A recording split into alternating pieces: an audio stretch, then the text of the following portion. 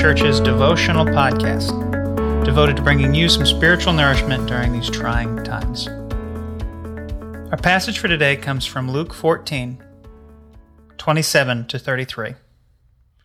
Whoever does not bear his own cross and come after me cannot be my disciple. For which of you, desiring to build a tower, does not first sit down and count the cost, whether he has enough to complete it? Otherwise, when he has laid a foundation and is not able to finish it, all who see it begin to mock him, saying, "This man began to build and was not able to finish." Or what king, going out to encounter another king in war, will not sit down first and deliberate whether he is able with 10,000 to meet him who comes against him with 20,000?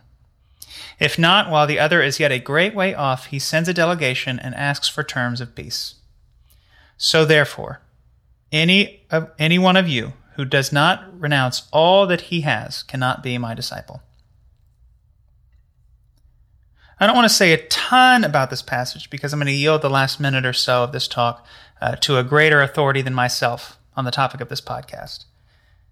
And that topic is this: counting the cost, or the cost of discipleship. Now, the passage includes illustrations, but one more is easy because Bible Fellowship Church is counting the cost right now. We are out of space on Wednesday nights. Our facility is no longer adequate to handle children, youth, and adults for midweek ministry. Our facility is no longer equipped to handle parking during the fall and winter of a normal year on Sunday mornings. Obviously, COVID has taken a hit on irregular attendance. We need a new building, and our church leadership is quite literally counting the cost on what it will take in terms of money and people and time to make something like that happen. We don't want to get a year or two into this project only to realize that we did not budget enough in terms of money or people or time to get the job done. Because the cost is high for a move like this, but the job is worth it. The people of Highlands County need to hear the good news of Jesus Christ now, and we need to do our part as a church to communicate it as effectively as possible, to love our neighbors as well as possible. And right now, that means more space. Counting the cost is just as important in our walks with the Lord, and make no mistake, there is a cost. Salvation is a free gift obtained only by the grace of God through faith. But our salvation cost our Savior tremendously. And we are not only saved from sin and hell and death, we are saved to good works, which God has prepared in advance that we should walk in them. I think in our effort to make the gospel as attractive as possible to the unbelieving world, we have minimized this fact. Salvation is free. Discipleship is costly. But what we gain makes everything worth it. Verse 33 is the central thesis of this section we just read.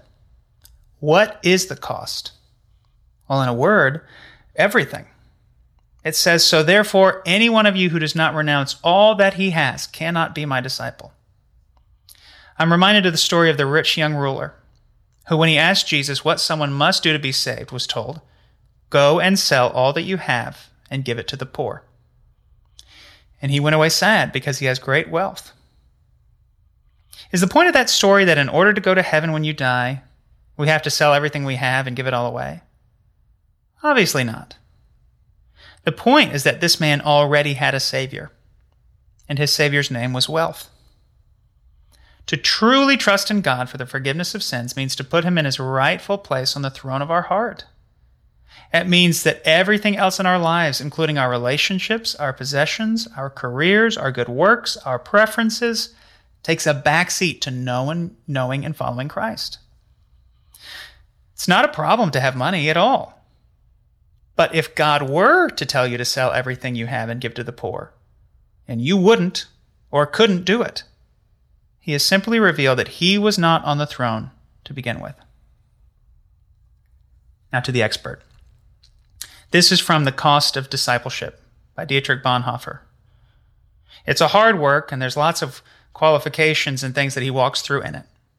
But at its heart, he is contrasting cheap grace that is often taught in churches with the costly grace that is often taught in Scripture. From The Cost of Discipleship. Cheap grace is the preaching of forgiveness without repentance, baptism without church discipline, communion without confession, absolution without personal confession. Cheap grace is grace without discipleship, grace without the cross, grace without Jesus Christ living and incarnate. Costly grace is the treasure hidden in a field. For the sake of it, a man will gladly go and sell all that he has. It is the pearl of great price to buy, which the merchant will sell all of his goods. It is the kingly rule of Christ, for whose sake a man will pluck out the eye which causes him to stumble. It is the call of Jesus Christ, at which the disciple leaves his nets and follows him. Costly grace is the gospel, which must be sought again and again, the gift which must be asked for, the door at which a man must knock. Such grace is costly because it calls us to follow, and it is grace because it calls us to follow Jesus Christ. It is costly because it cost a man his life, and it is grace because it gives a man the only true life. It is costly because it condemns sin, and it is grace because it justifies the sinner. Above all, it is costly because it cost God the life of his Son. You were bought at a price. And what has cost God much cannot be cheap for us. Above all, it is grace because God did not reckon his Son too dear a price to pay for our life, but delivered him up for us. Costly grace is the incarnation of God. Grace is costly because it compels a man to submit to the yoke of Christ and follow him. And it is grace because Jesus says, "My yoke is easy and my burden is light." What might God be asking you to give up today? Not so that you can feel better about yourself and your good works, but so that you might follow after Christ with more focus, more purpose, more joy, and more peace. So God, help us to count the cost today. Help us to reckon you as the greatest treasure in our lives, that we would be worth giving up anything to gain more of. Lord, we thank you for the grace that you supply us every moment of every day that allows us to complete these things that you've called us to. Lord, you are a good God. We thank you for paying the price for our souls that we might live eternally with you. We praise you and give you all the glory and honor. In Jesus' name, amen. Thank you for joining us for another edition of Let's Talk Church Family. You are loved. Have a blessed day.